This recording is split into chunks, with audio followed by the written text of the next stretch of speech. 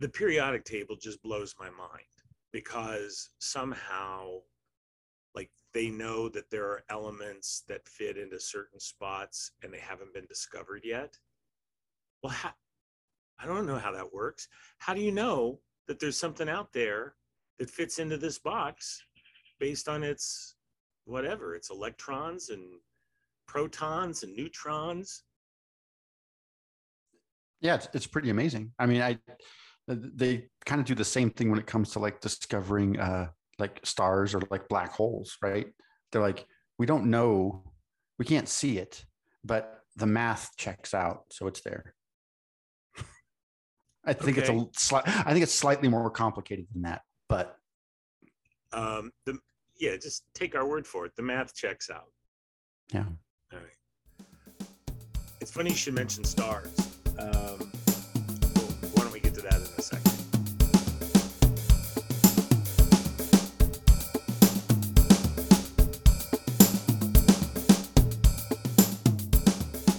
Howdy.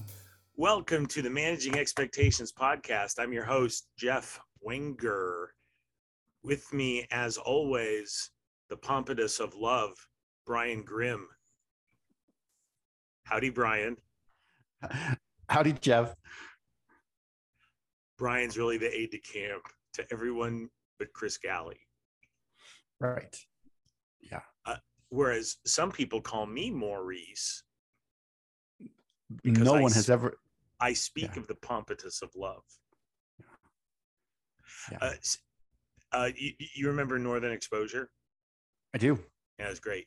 So Maurice Minifield was the astronaut who wanted to turn Sicily, Alaska into the Paris of the North. And he was very American, but like he had this side where he liked gourmet food and show tunes. And so partners came to town looking for territory, looking for to buy property, and they mistook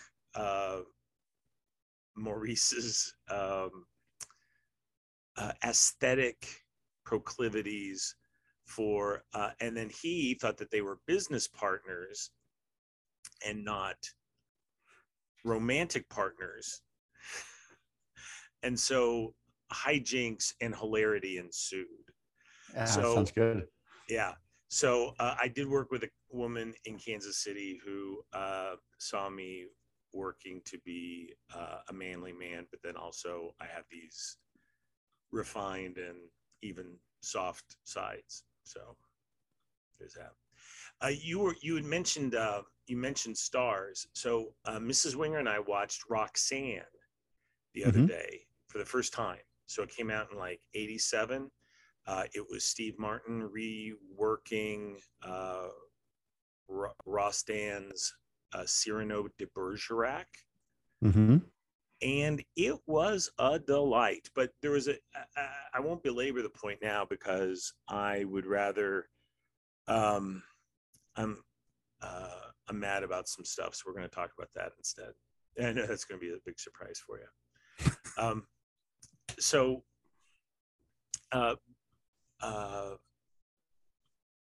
like some stars are named, right? Like, I don't know, like Andromeda. Andromeda is a solar system or a galaxy, right? I don't know. Yeah. A Betelgeuse is the next closest star to our sun. Isn't that correct? You don't know that? Beetlejuice? Okay, I never saw the movie, so don't start with me. Yeah, it's called Beetlejuice. All right. Some things have names, and other things are named like UY dash Scooty. Okay. Right. And and I was thinking to myself, seeing some of this recently, I liked it better when they had like real names. Of all things, there's an exchange between Steve Martin, the there's a an exchange between the Steve Martin character, who is the fire chief, and Daryl Hannah, who is a astrology student, and she says, and he says, I liked it better when they named things. I thought, oh, Steve Martin thought of this independent. I thought of it independently, but he thought of it first. Some like direct marketing. 35, 35 years earlier. And she says, well, there are a lot of things to name. And it's true. I mean, just the enormity of the cosmos. Just, I mean, if, you know, look, I'm floored by the periodic table. You can imagine, you know, looking at clusters of galaxies. Can you imagine? So you like have like grapes on a vine, like a cluster of grapes, galaxies. It's just amazing. We're so small. One of the things that really blew my mind is you might be familiar with the kind of the famous picture from the Hubble Space Telescope of The pillars of creation. The pillars of creation. That's exactly where I'm going with this. Is it really? It's the is. only one I knew. Yeah. Well, so it's famous. They were able to send back this amazing high def photo of the pillars of creation, and it's gases and it's stardust and, you know, all this stuff that's way over my head.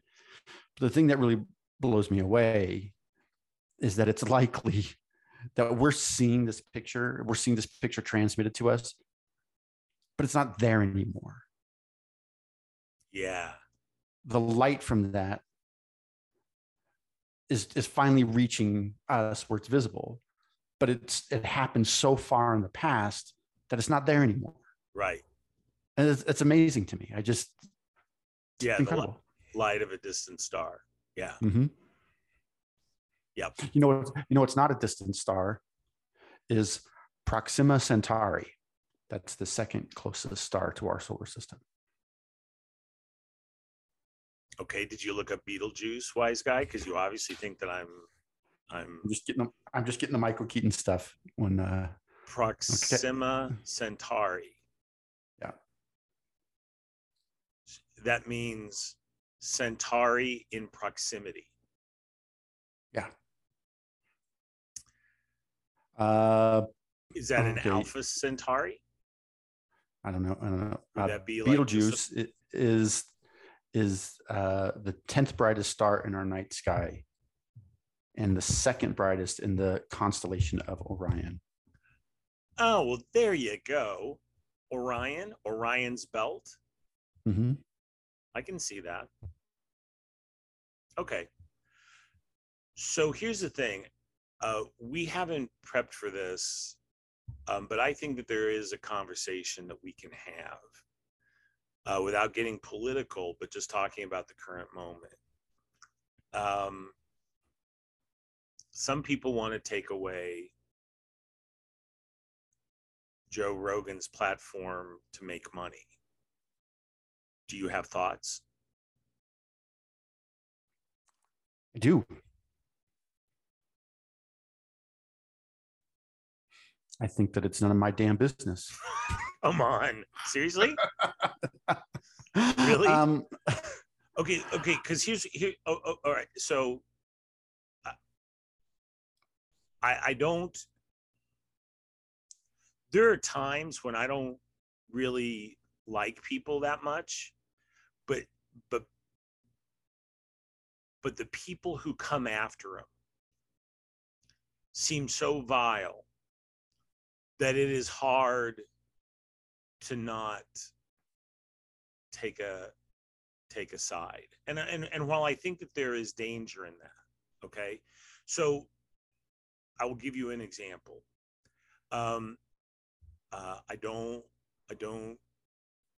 I would not, for example, have Bill Clinton to my home for dinner. I don't like what okay, so I mean, uh, when I was writing for the newspaper, I was writing for that newspaper um, when the Lewinsky scandal broke. Okay, Hmm. and one of the stories I did was just interview. It was like a man on the street thing, and the vast majority of Asians and Asian Americans that I talked to were all like, "Yeah, who cares? It's none of our business." And I can respect that. And that's there was a line in like the last season of The West Wing about a similar sort of situation. He's like, well, that's half of all American voters, and that's every voter in France, but it's nobody in this room. Okay, Hmm. um, and and oh, you want to word in it? Sarah was in London around the same period of time. She was on a trip there, Okay, well, a and Jane Austen dress up trip. I'm not saying it was a reenactment of Sense and Sensibility, but she just was there and she packed heavily.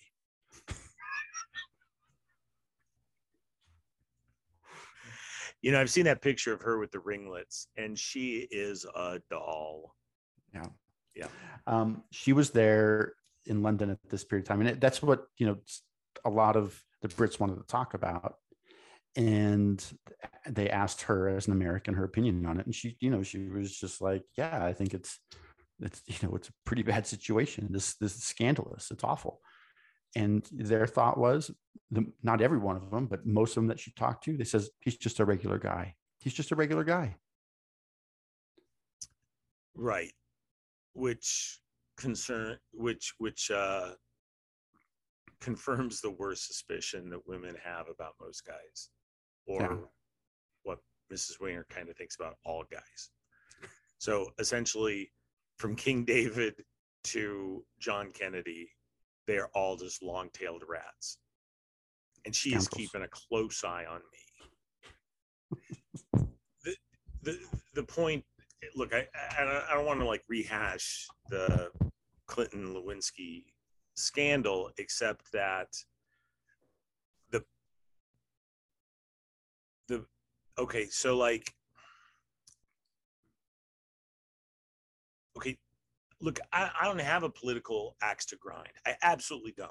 Okay, but I mean, if because we believe in honest to God sexual harassment in the workplace, is there not an extraordinary disparity between what is casually referred to as the most powerful man in the world and a just out of college intern, right? Can you Right. imagine? I mean, so okay, no, I mean she was 20, she's over 21. So okay, she's but I would think rather differently about it if she was my daughter. As it Certainly. turns out, she's just a few years younger than I am, and she seems to have acquitted herself. But the point is, he did something that's not commendable. He did something bad. Now, having said that, the people who came after him didn't didn't seem focused on that. They seemed focused on anything they could get their teeth into, right? Mm-hmm. Um, and so it like backfired, and this junk seems to be happening like ever since. I mean, I think you think about. I mean, you're probably too young to remember like the Senate confirmation hearings of. There was a brilliant but conservative jurist named Robert Bork, who Ronald Reagan nominated for the U.S. Supreme Court, and the left went nuts, right? I mean, Ted Kennedy was quoted all over the place saying the America of Robert Bork is a place of back alley abortions and some other thing. Um, but here's where it's going. While this ugly, what Clinton himself calls at the Clinton museum. It's a thing. It's the politics of personal destruction is now taken out of the hands of the elite, okay, out of the political class, even out of the media to a large extent, and has been aerosolized across not just social media, but to a large extent that, but also colleges, high schools, uh, the HR departments of every corporation with more than 100 employees. Okay. Mm-hmm. So this goes back to the early 90s.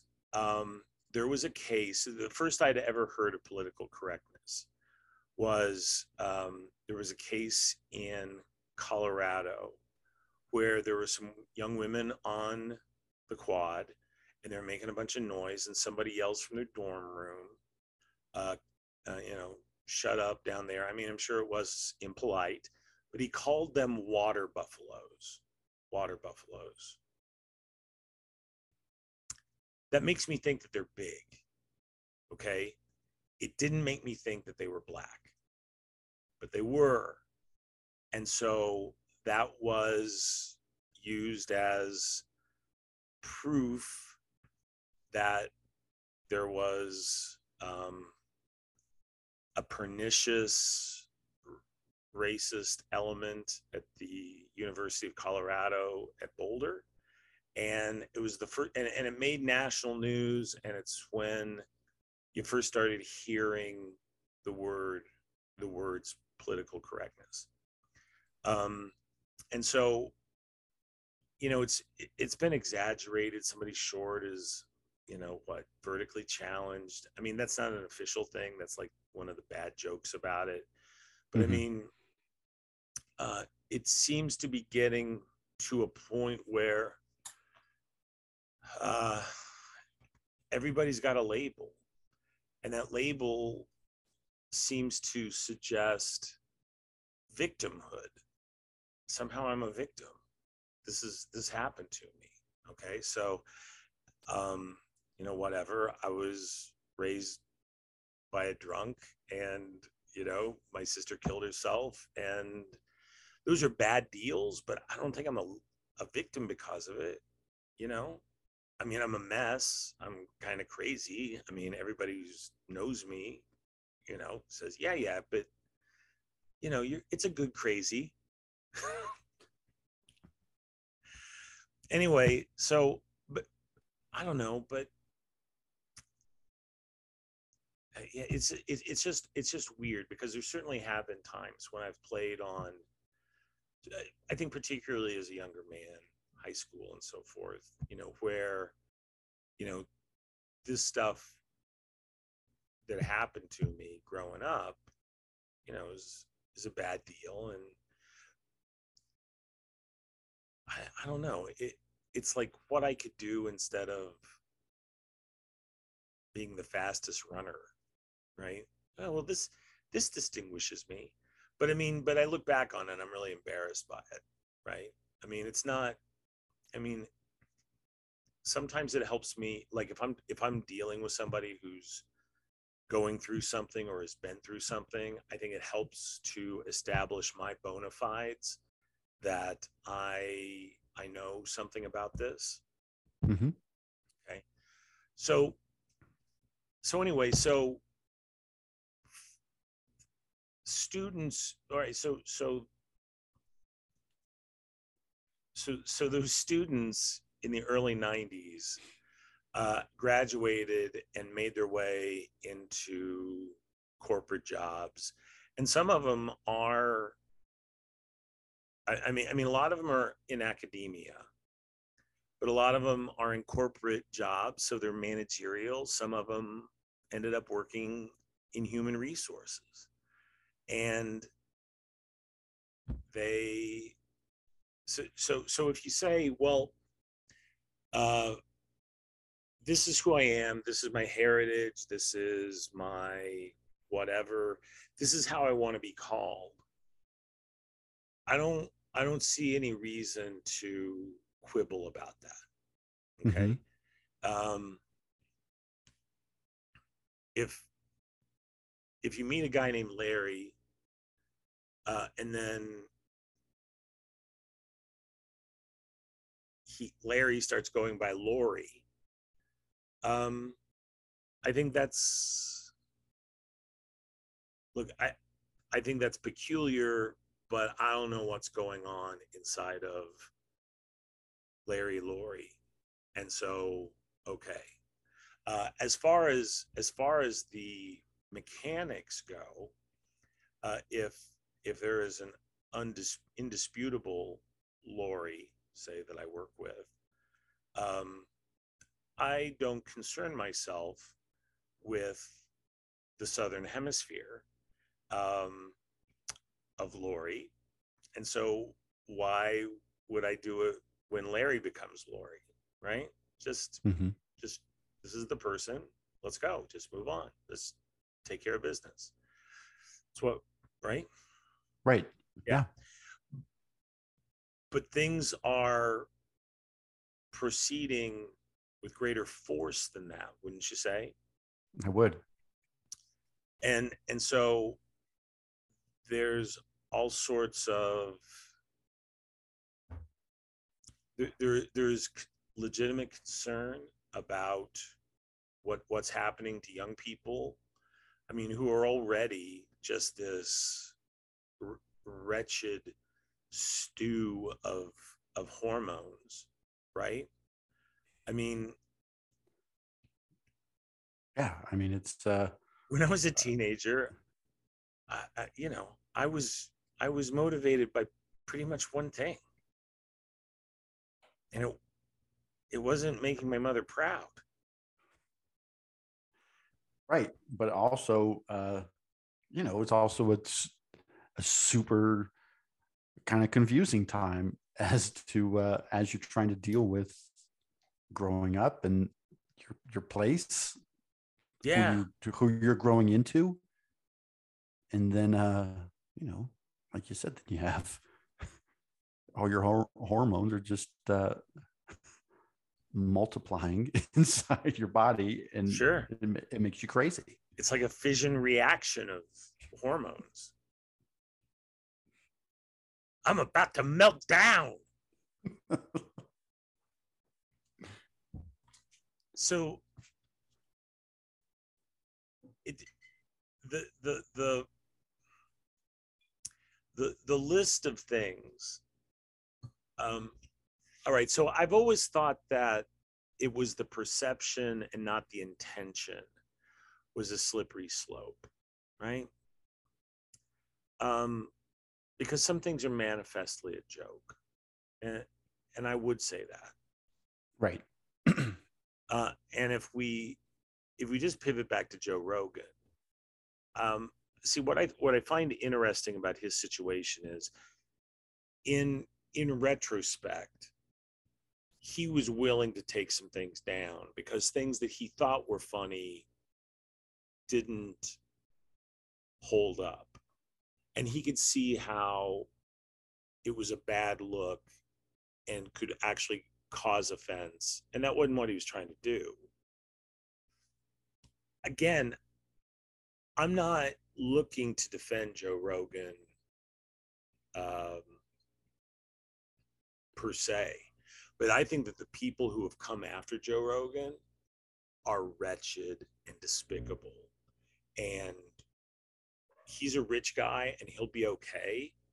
But if they turn their sights on whatever, a guy who, I don't know, uh, makes cakes in Colorado or teaches school at some elite, teaches college in some elite institution, the world starts to change. The world starts to turn, and then you think, well, what kind of minority view is it okay to hold? I mean, do you have to like just um, do you have to conform to whatever Hollywood is doing this year? Eventually, like you said, it's a slippery slope. Eventually, it comes for everybody. It really does. You don't have to be a student of the French Revolution. You just have to have read A Tale of Two Cities in high school when you were supposed to, or 3 years ago when I chose to know that Madame Defarge is just knitting, and she's just knitting, and she's just biding her time, and they're coming, you know. Yeah. Simon Schama wrote about the French Revolution that so many people died that the gutters of Paris choked on the blood that was flowing through the streets. You there? Yeah. Never mind the Bolsheviks in 1917 in Russia, never mind the Chinese in 1949, and then again during the Cultural Revolution and I think the mid 60s. No, the Great Leap Forward, I don't know, the Cultural Revolution was like the mid to late 60s, and it was like students calling out their teachers, their professors, for not being Maoist enough. And Mao was still alive, though he was syphilitic old monster who, I think his wife, there was a thing called the Gang of Four, which was like his wife and two or three other guys. I don't know if Mao was actually in the Gang of Four or if he was like supported by the Four. Mm-hmm. Anyway, what do you're looking something up? Well, in kind of relation to this, I mean, one of the things that has gotten Joe Rogan in trouble is a lot of what he's been saying, particularly about the pandemic, has been labeled as misinformation. But that was a pretext. That wasn't it. He had a couple of guys on. And by the way, can you imagine who has resources to go back and listen to like thousands of hours of podcasts to come up with like every time he drops an N-bomb? That was the thing. Yeah. It wasn't, I mean, they say it was about these guys who say, you know, stupid thing. Okay, by the way, I don't know if you've ever listened to Rogan. It doesn't matter to me if you have. I've listened to him a handful of times. Okay, I think he swears too much. I find it off-putting. He had an interview last year with Jacob Dylan of the Waldflowers. It was great. First of all, Jacob Dylan is a really interesting guy who incidentally hardly swears at all. Can you imagine being? I mean, you've got issues living up to your old man. Can you imagine if your dad was Bob Dylan? Well, and you chose to go into the music field as well. Yeah, that was a really good album. I mean, it was no Blonde on Blonde, but it was a pretty good album. Nice work. Yeah, good work. You're trying. So anyway, so I don't listen to I don't listen to Joe Rogan all the time. Essentially, I go through, and if he's got an interesting guy, I'll start listening to him. Start listening to Ron White. Ron White works blue. And so between the two of them, I'm like, I'm out. Okay. But I mean, then he'll have other people. One of the things that made everybody, or not everybody, but made the Twitter mob's head explode. There's a woman named Abigail Shrier who wrote a book about young girls being cultivated into transgenderism. Essentially saying being a girl is okay. So you and I were two dudes, and we were talking about the hurricane of hormones that are inside us when we're young. So on top of that, girls get their period, which I'm pretty sure is horrible. And you got dudes like snapping their bra strap, and you're just getting boobs at all. I mean, until you gain the self-awareness to know how to work those things, uh, I mean, you must hate them. Okay. So, so, and then some guys or some girls are kind of butch, or, not butch, tomboys. Okay. Right. But there are people online saying, maybe you're not really a chick. Maybe you're, maybe you're really a guy. And it becomes a thing. And Abigail Schreier can make the case. I cannot. But what I don't think is that a 2.5 hour interview with her is a hate crime. And there are people who think that it is. So I listened to that Joe Rogan, and because she's not a comedian, she's not an entertainer, because it was just more professional. He behaved himself, and I thought he asked good questions. And yes, he's not a journalist. He's a curious guy.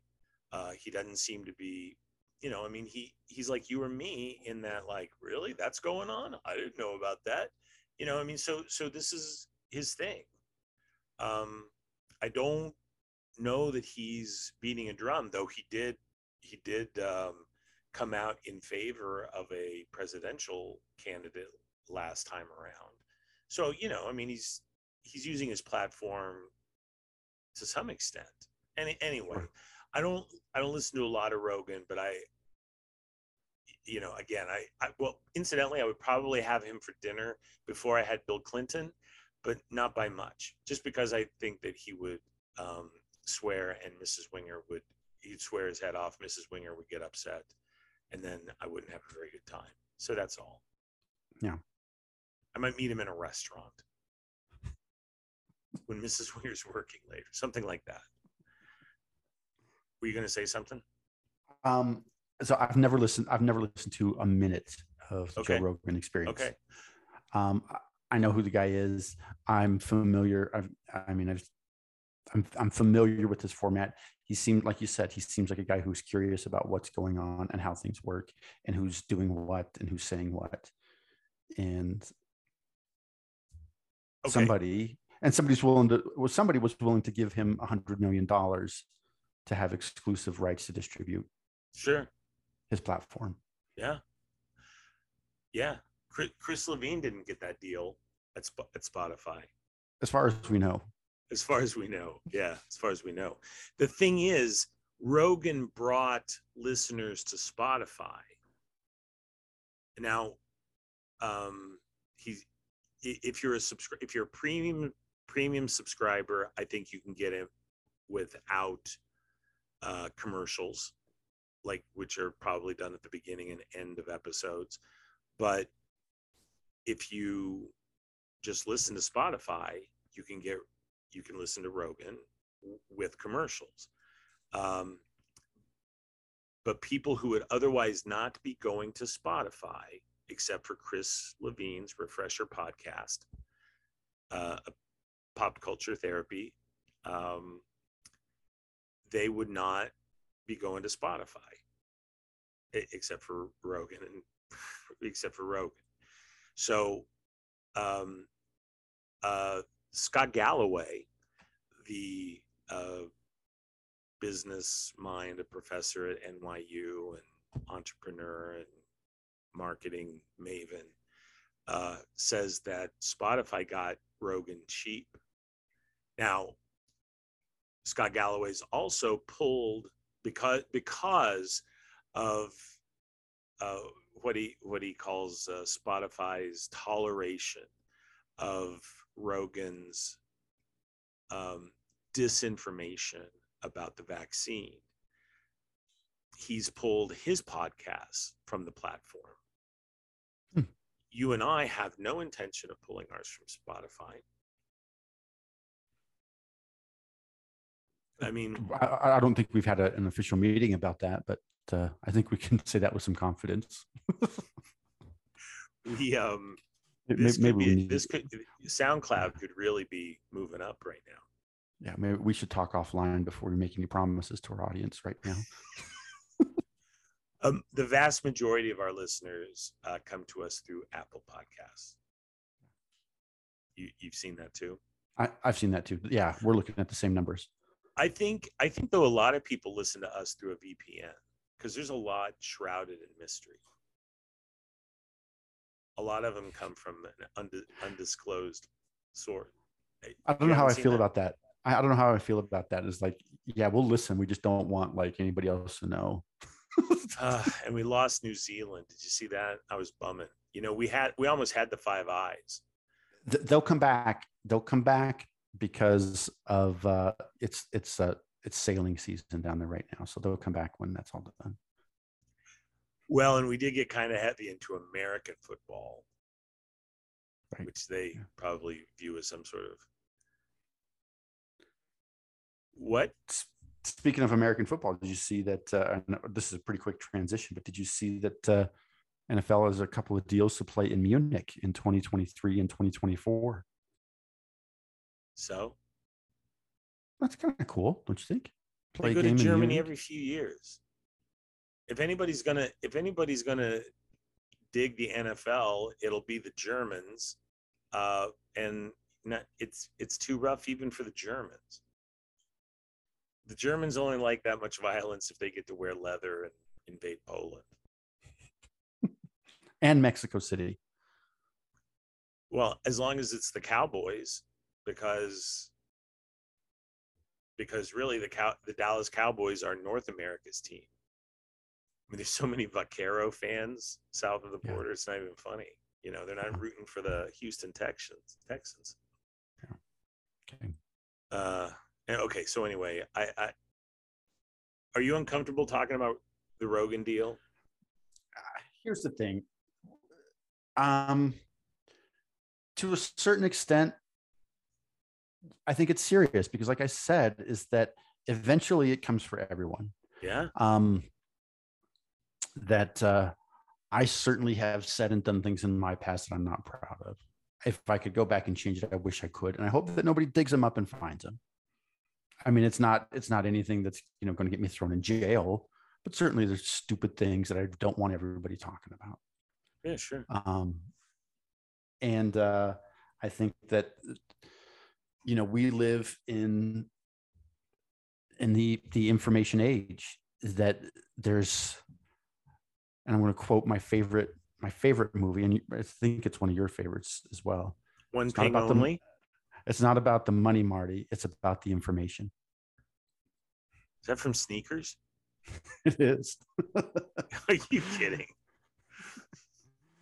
But my point is this: is that if you want to dig something up on somebody, it's not hard to do. It's out there, and it's, it's interesting to see where the line is because it's always moving and it's always changing. So yeah, it makes me uncomfortable. And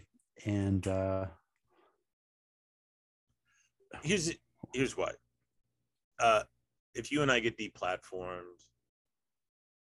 I don't know, we can maybe, I will have the excuse I've been looking for to go paint, or write a book. But as long as, but we have no way of fighting back. Joe Rogan does. Mm-hmm. All right, here's another case that troubles me. All right, in the early 90s, there was a guy who was really famous in Denver. He was a Nazi. He was a modern Aryan Brotherhood type Nazi. His name was like Sean something. It doesn't really matter what. But he worked for the Kroger affiliate there. Do you remember any of this? Mm-hmm. Yeah, this is coming together. Yeah. Okay. I was at the mall in a store with my black friend Ricky Noble. You know Ricky. Mm-hmm. And I look up, and who's there but this gigantic, muscle bound, tatted up Nazi. Okay. Yikes. He's got ink that says, "Get scared, N-word. The Klan's getting bigger." Because the N-word rhymes with bigger. Gotcha. Yeah. And it was sickening. Now, he was a big, intimidating guy. Oh, look, I'm a big guy, but I'm not in that guy's league. I mean, this guy was like Jocko Willink big. Okay. I mean, and I don't know. I mean, I don't know that he's, and I just like, part of me like wanted to like tell him off. Part of me wanted to punch him. Part of me wanted to like run away. And then I come around, as I often do. Okay, so all these people have this sense of outrage because they have been victimized. They have had these terrible things happen. Um, W.H. Auden wrote a poem called September 1st, 1939, which of course is the date that the World War II began. It was when the Germans went into Poland. The Nazis went into Poland, I should say. The Nazis, just who happened to be German, went into Poland on September 1st, 1939. And Auden wrote, "I and the public know what all the schoolboys learn. He to whom evil's done does evil in return."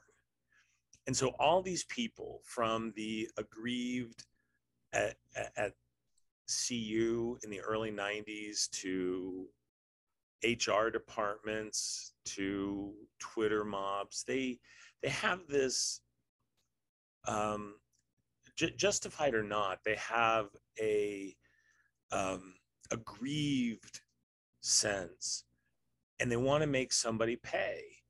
And so anyway, so this guy was like, this Nazi, this Denver Nazi, was working at the grocery store, and people got wind of who he was. I mean, he was in the news. I mean, he kind of put himself in the news because he was, whatever, preaching hate and all of that, racial superiority.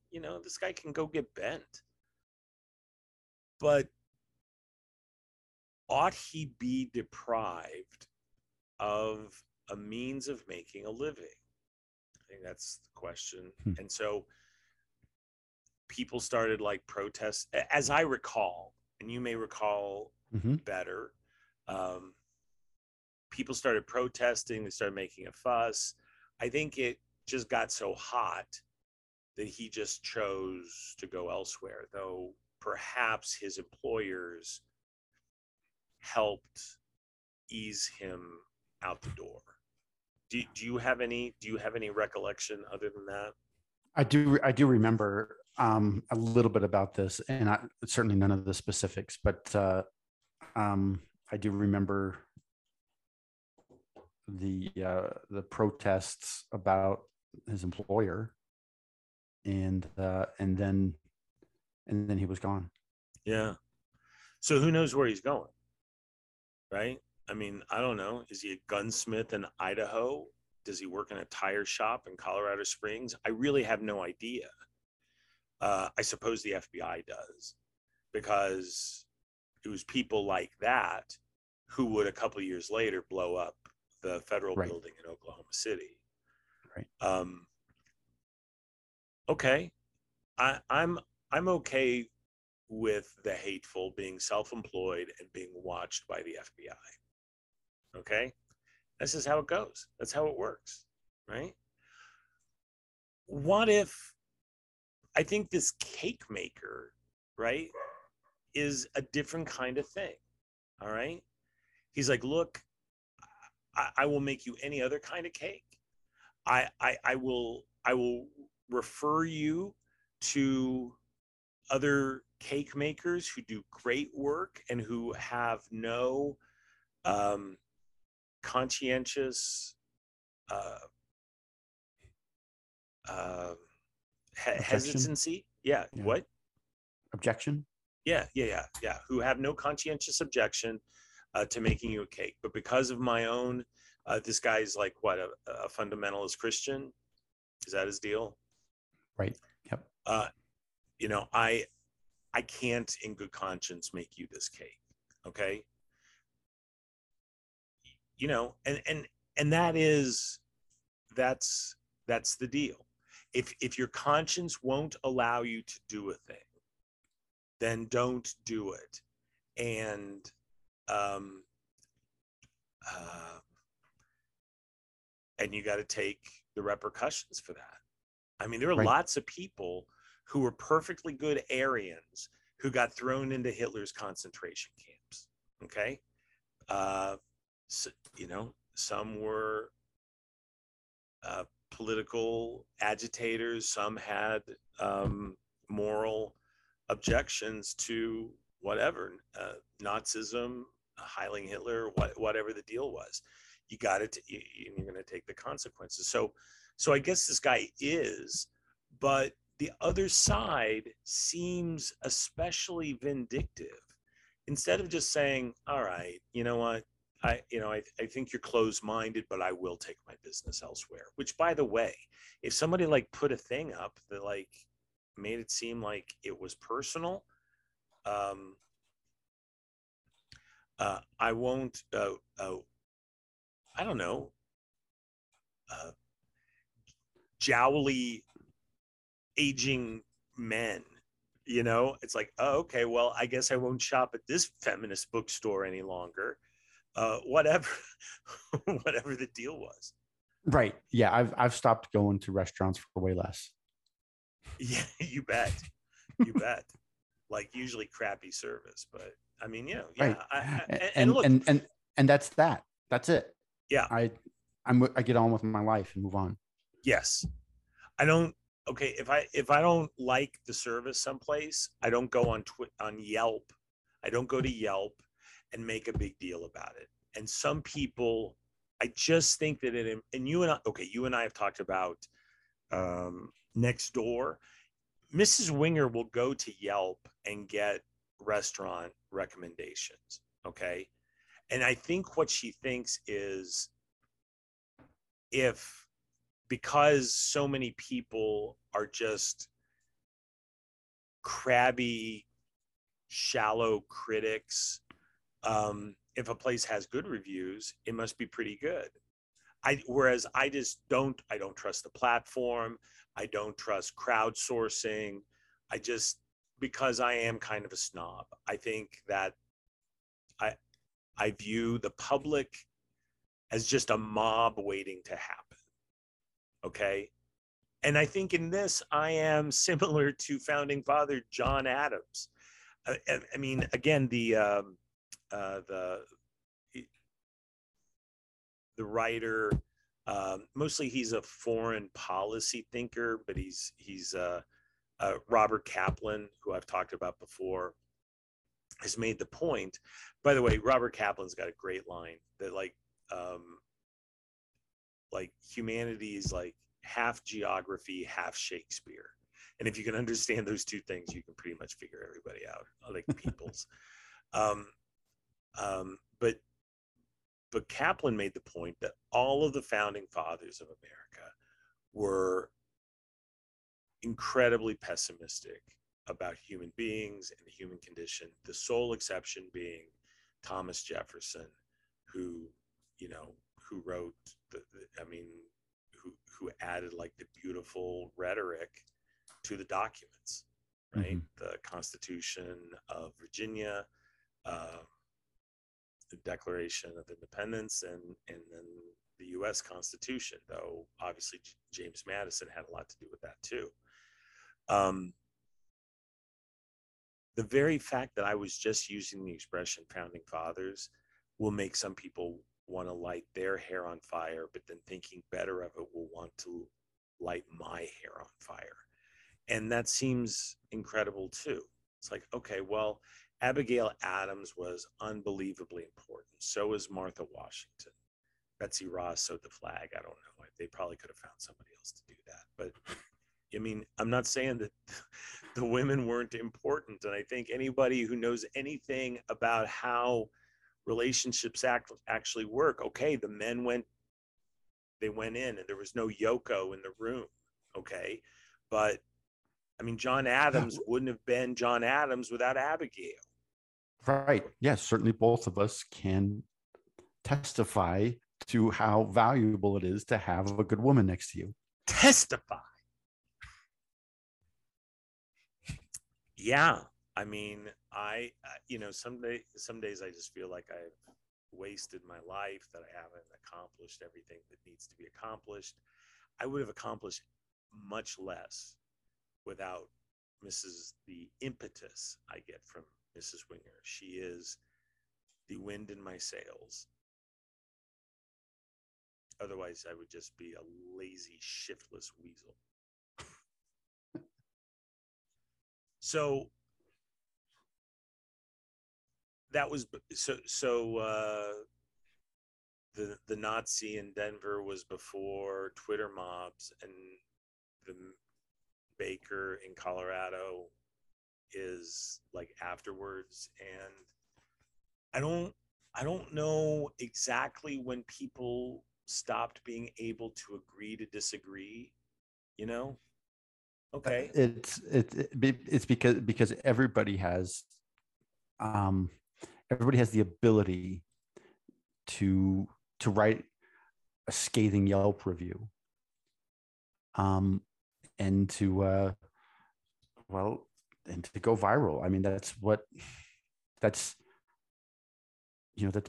been newspaper media since the beginning of newspaper media. I mean, they want to get attention, they want to get eyeballs on it, and now everybody has that opportunity. If you have a smartphone, you can get attention. Okay, but here's it. Okay. However,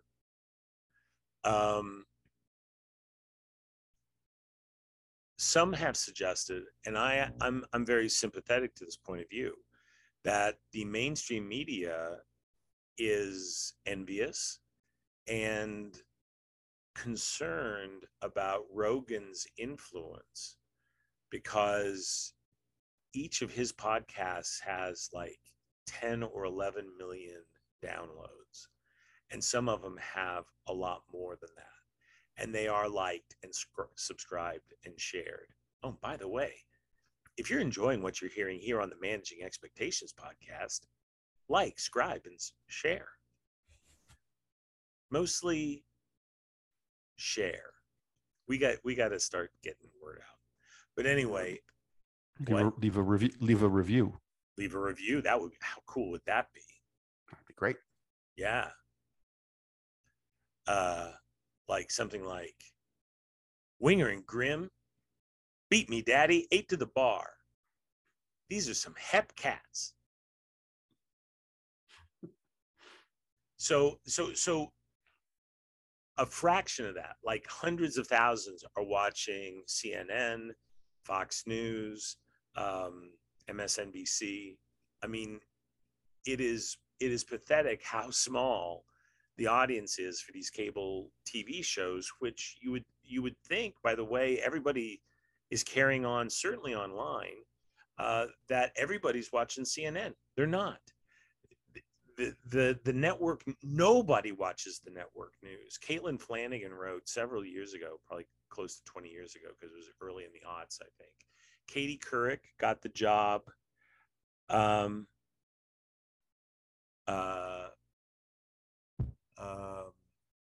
Katie Couric got the job at the CBS Evening News.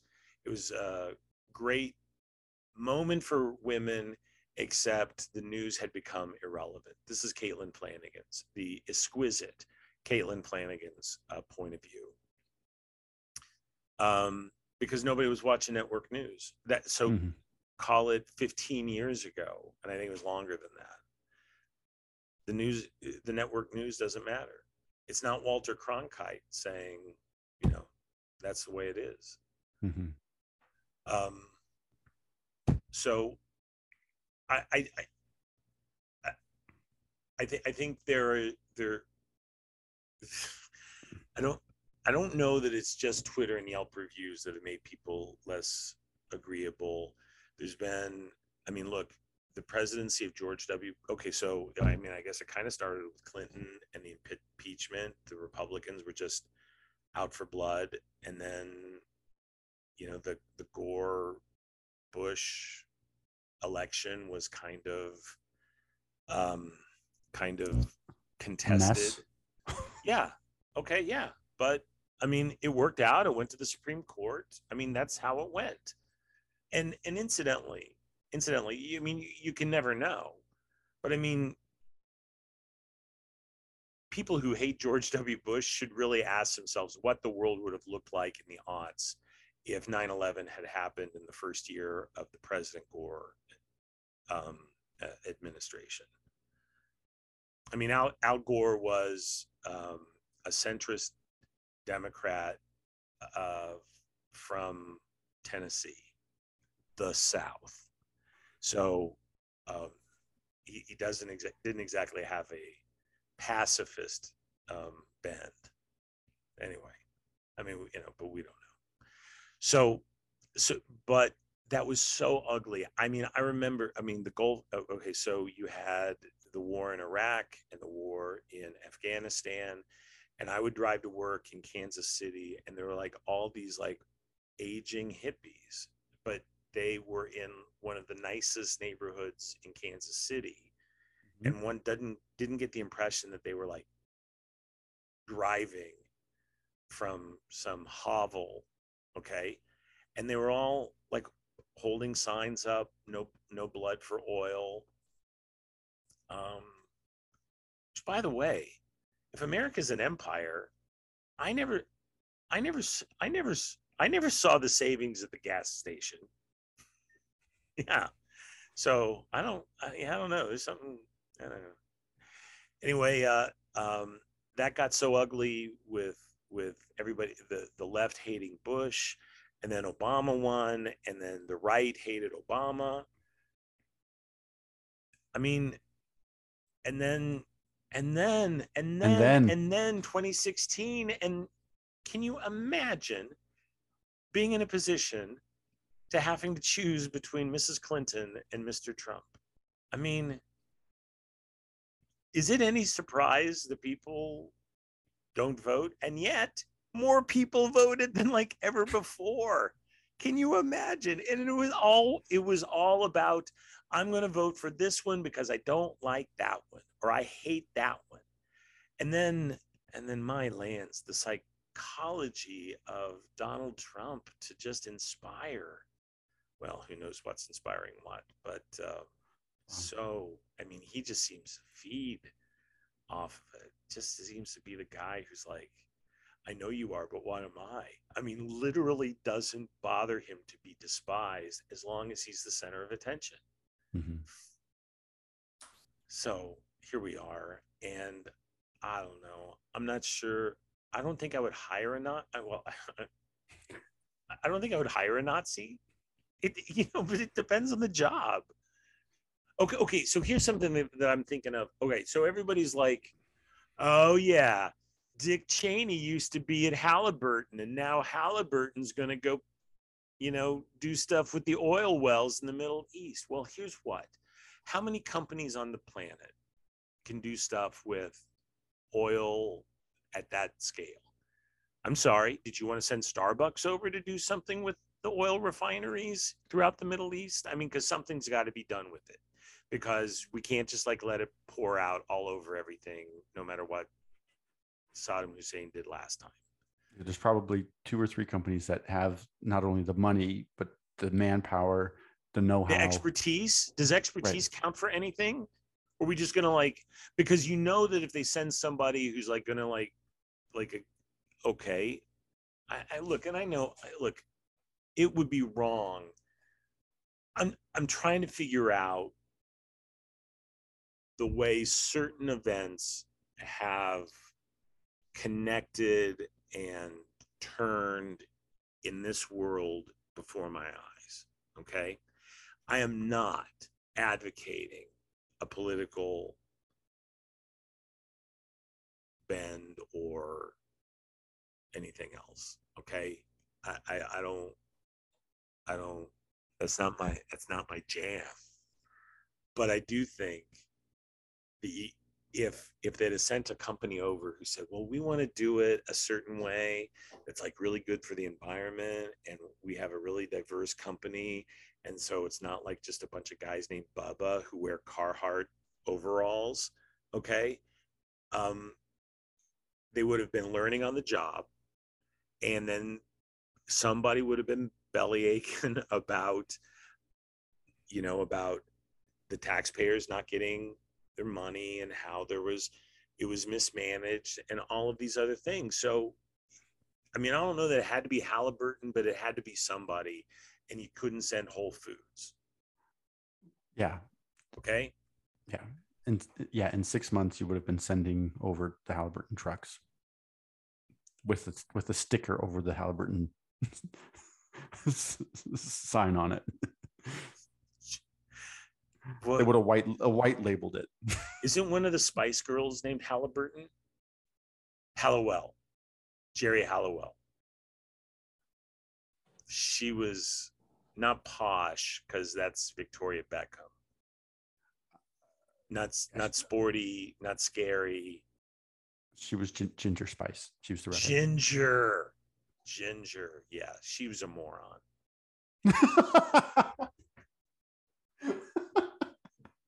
What did Ginger Spice ever do to you?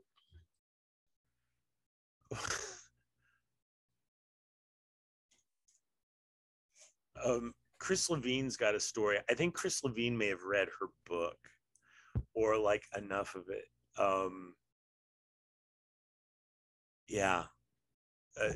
Yeah, she was stupid. I mean, she's like legitimately not smart. Also not smart, Candace Bushnell, the writer of many books and multimillionaire, I'm sure. But I saw her on Charlie Rose, and she was dumb as a post. Seriously. Stupid. And like I remember, I was working at the bookstore at the time, and I'm like coming in, like I cannot believe how stupid Candace Bushnell was. And this kid I worked with, Sean Rodriguez, says, Jeff, you seem really surprised by to learn that the writer of Sex and the City isn't smart. Like, well, I'd like to think that you got something on the ball if you, oh my goodness. It's who you know. Okay, so there's the one congressperson currently serving as we speak, who blamed wildfires on Jewish space lasers. Do you know who I'm talking about? Did you hear her say the thing about the soup? The Nazi police, Pelosi's gazpacho will come for you. The gazpacho, the cold Italian soup, not the Gestapo. How can someone, okay, first of all, how can someone be so stupid? Did they not go to high school? No. Are people not learning the name of Hitler's secret police? Did they never see Raiders of the Lost Ark? I mean, oh, well, that was probably entirely too Jewy for Marjorie Taylor Greene, but yeesh, it's just unbelievable. I just cannot, just the stupidity of not knowing the name of Hitler's secret police is especially when that's the point you're trying to make. Okay, no, at all. But I'm just saying your point is valid too. I hope you've seen, heard, and validated. But yeah, no, at all. I don't care if you're the garbage man. You should know who Hitler's enforcers of evil and like genocidal racist policies were. it's just, I mean, I look, I'm not saying you got to, okay, every once in a while, I'm going to drop a Cossack reference. Okay. And it's okay. If it's over your head, I'll wait for you. It's okay. Go ahead and Wikipedia it. I'll be right here. Okay. But for God's sake, it's the Gestapo. So just come on. Unbelievable. So speaking of the so I would recommend to everyone. You've heard me talk about Anne Applebaum. She wrote that terrific history the of the Iron Curtain and Russian shenanigans in Hungary, Poland, and the other one. For those of you listening at home, this is a time to take a shot.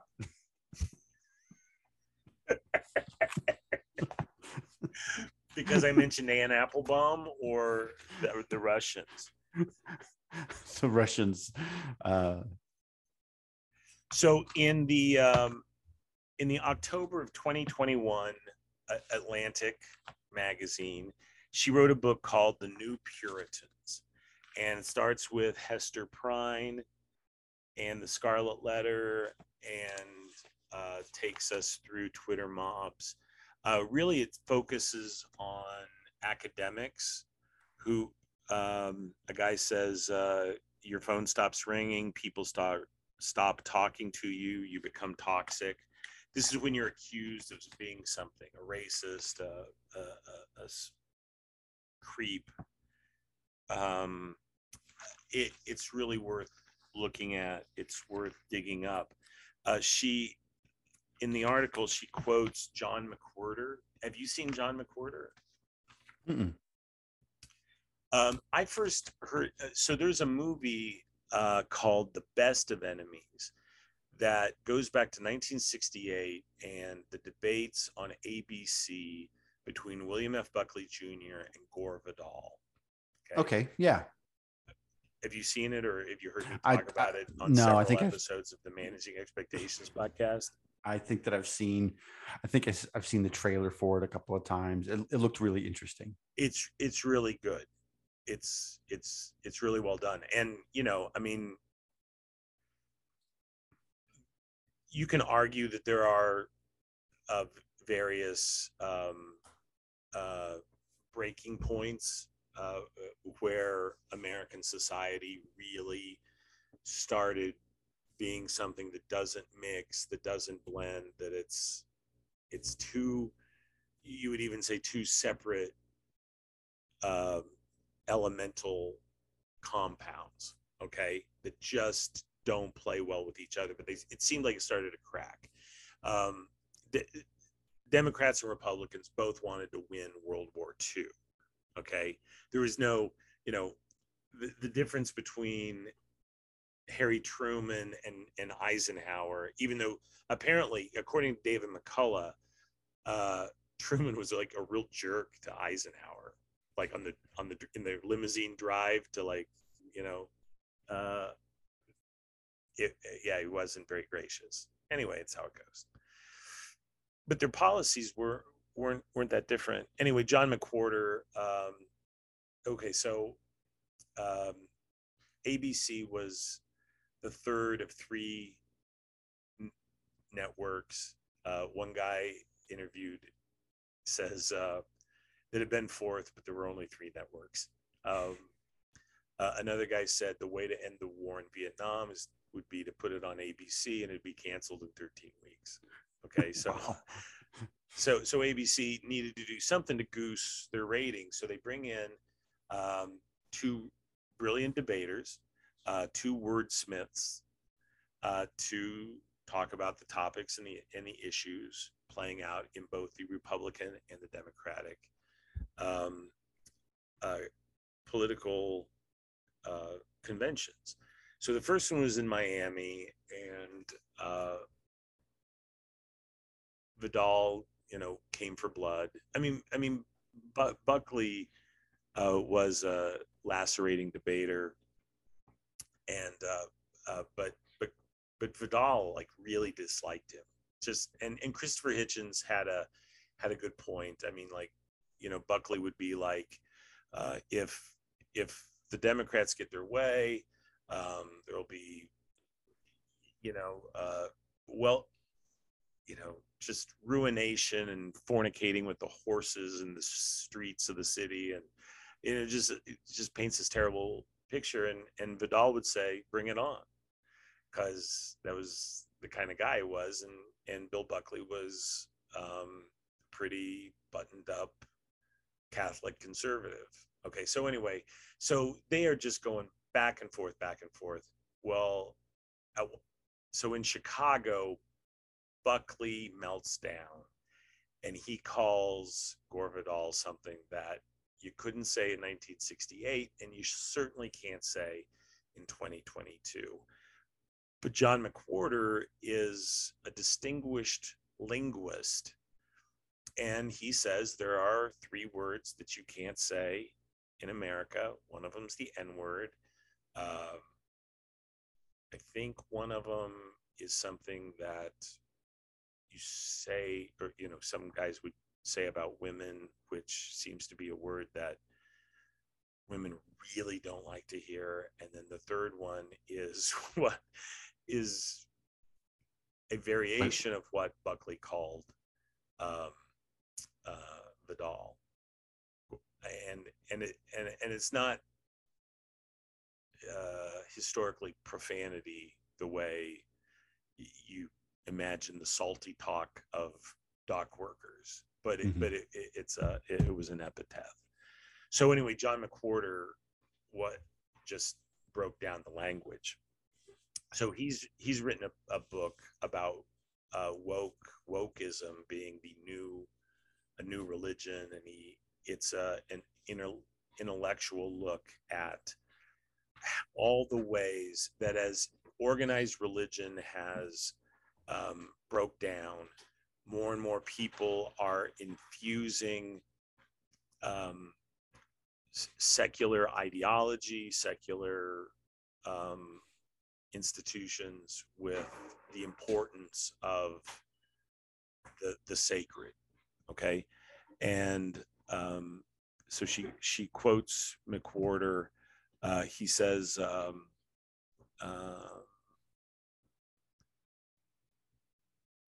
He says, McWhorter says, if you're accused of something unfairly, you should always push back firmly but politely. Just say, no, I'm not a racist and I disagree with you.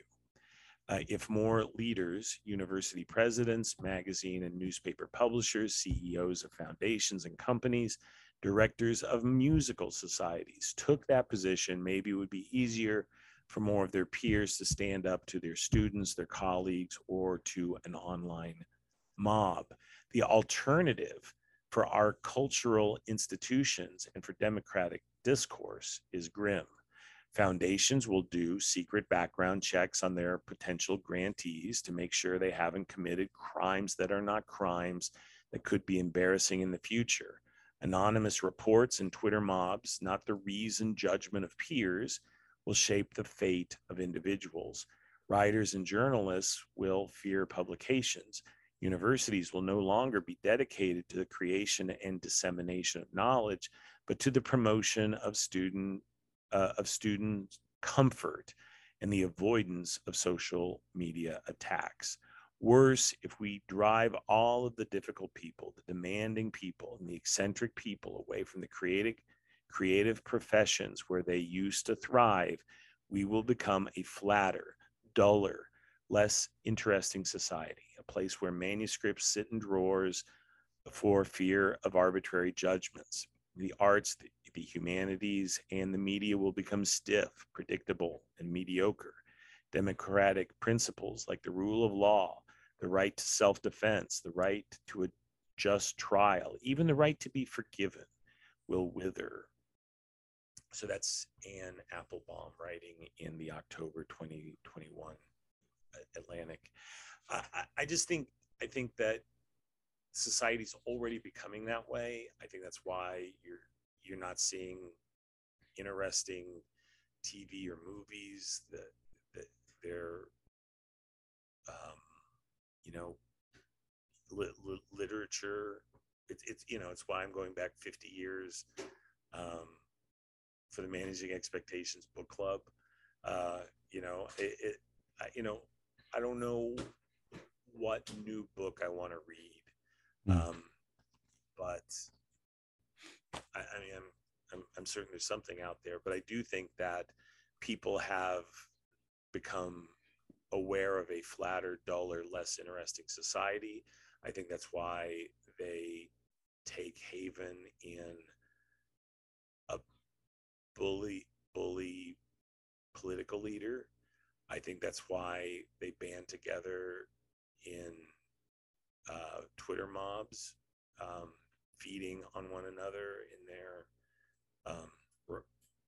the righteousness of their views, and it's why they listen to guys like Joe Rogan. So whether any of this is good, I don't think it is. I just know that there are things that we do for money, and you shouldn't have. It's like, well, we should be able to agree to disagree, Right. And when that stops happening, it's going to be a much different world, because that is what's happening. People are being deprived of the ability to make a living because a mob doesn't like their views. So don't go after the mob for evil ends. Okay. Because it wouldn't be on brand for us to end on such a dour note. We have some great news. Merch is coming. Have you seen my emails? I have seen your emails. How psyched are you? I'm pretty excited. I mean, yeah, but like, yeah, it's great. Yeah. Okay. Well, yeah, I'm psyched. So stickers are coming. T-shirts are coming. Let's see about this. Yeah. Right. Wouldn't it be cool to see a Managing Expectations logo out in the wild? It sure would. Like put those stickers like on your skateboard or on lampposts in the cool part of town where all the midtown dirtbags are. Or like you open up a locker and you see a Managing Expectations sticker on the inside of it. Just so. Yeah. Because we're just doing great with that high school boy demographic. young men. Just today's episode should help. What? Today's episode will help.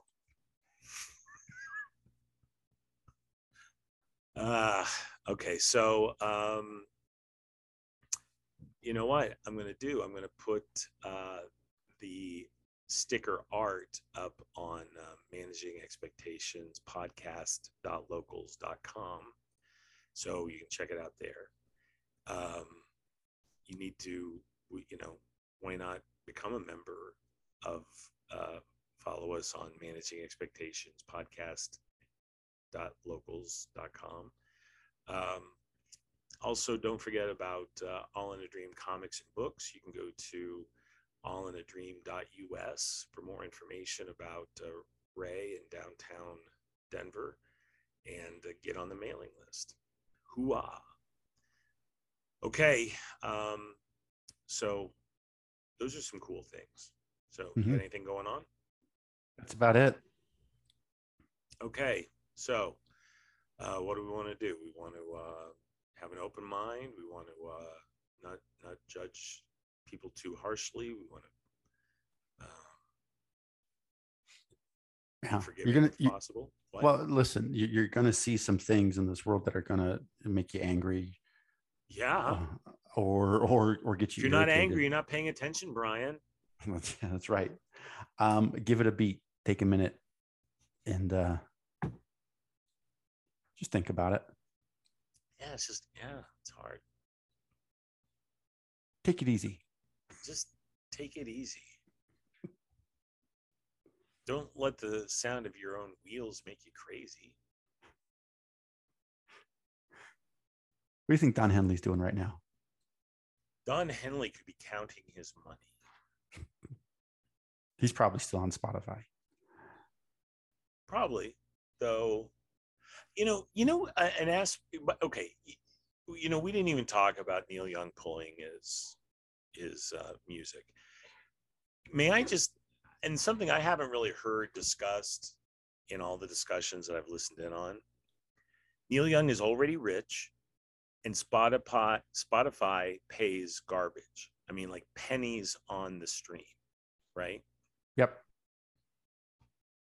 Pennies in the stream. That is what they are. And so I don't know that it hurts anybody to pull their music from a streaming platform. It's a different deal than getting it played on the radio. I mean, all of the tech, and I'm sure that Apple was key in doing this. And we like Apple, but Yeah. Yeah. And I haven't looked at the numbers, but I'm going to go out on a limb here and say that most of Neil Young's people who listen to Neil Young aren't listening to it on Spotify. They're probably listening to it on vinyl. You think? Or probably on a CD or a cassette. Are you suggesting that a Neil Young fan might be older than the kids listening to the streaming? He probably does some decent streaming numbers, but most of his people are still trying to. Okay. Most of his listeners, that's not the preferred method of listening to Neil Young. So we talk about so if Rogan has 10 million people download an episode, what would it take for Neil Young to drive? Okay, so like Apple Music is saying, Neil Young lives here, or Joni Mitchell lives here. How much Neil Young and Joni Mitchell downloads can you possibly consume? Do we have? I mean, if they put out a new album, do we suppose that 10 million people would download it? No. Yeah. So see, there you go. And that's why Scott Galloway, who doesn't like Joe Rogan anymore, says, well, I'm sure that Scott Galloway gave what he thinks is a very nuanced case, but he, as I say, he pulled his. What do people want? Do they want Joe Rogan to, take his $100 million and go down the road and get on another platform because you think that another platform wouldn't be happy to have him? You think? He could take Spotify's money, he could probably do his own platform. I don't even know how that works. If we bought like a server, could we do our own internet? You'd probably just make an app. I mean, how much you pay some teenager to make an app for you, and then that's where you get the information. Genius.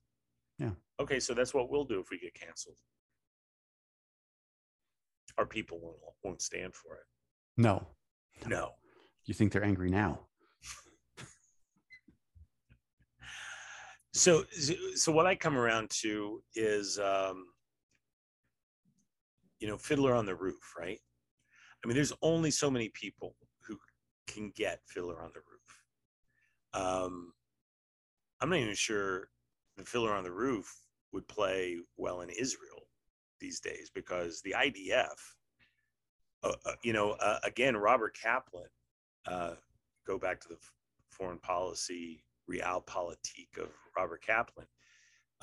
He says there's only one country in the world who says never again, and they mean it, and that's Israel. And it's true. It is so hypocritical. I mean, the Americans are always like, never forget, never again. It's like, oh yeah, right. He didn't say that in Burundi. He didn't say that in Rwanda. He didn't, it's like, okay, great. You like bailed out the Kosovars, but I mean, tell it to the Bosnians, who got screwed and ethnically cleansed, and the Uyghurs and the whole thing. It's just horrible. Just the whole world's just horrible. But anyway, Israel says never again, and they mean it. But Fiddler on the Roof is like, look, okay, well, this is the deal, and this is who we are, and this is what we think, and this is how we live, and God will judge, right? So there we go. Mm-hmm. And as we speak, I'm getting an email about our merch. Yeah, yeah. Okay. You've been what? Go ahead. Yeah. I just wanted to say, enjoy the Olympics, everybody.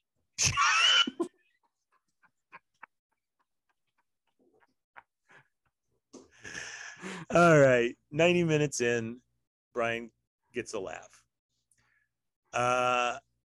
Thanks for listening to the Managing Expectations podcast. What? You got something else? No, that's it. Are you sure? That's it. It looks like you got something to say. That's it. I'm your host, Jeff Winger. On behalf of the aide de camp, Brian Grimm, we want to say thank you. T-shirts and stickers.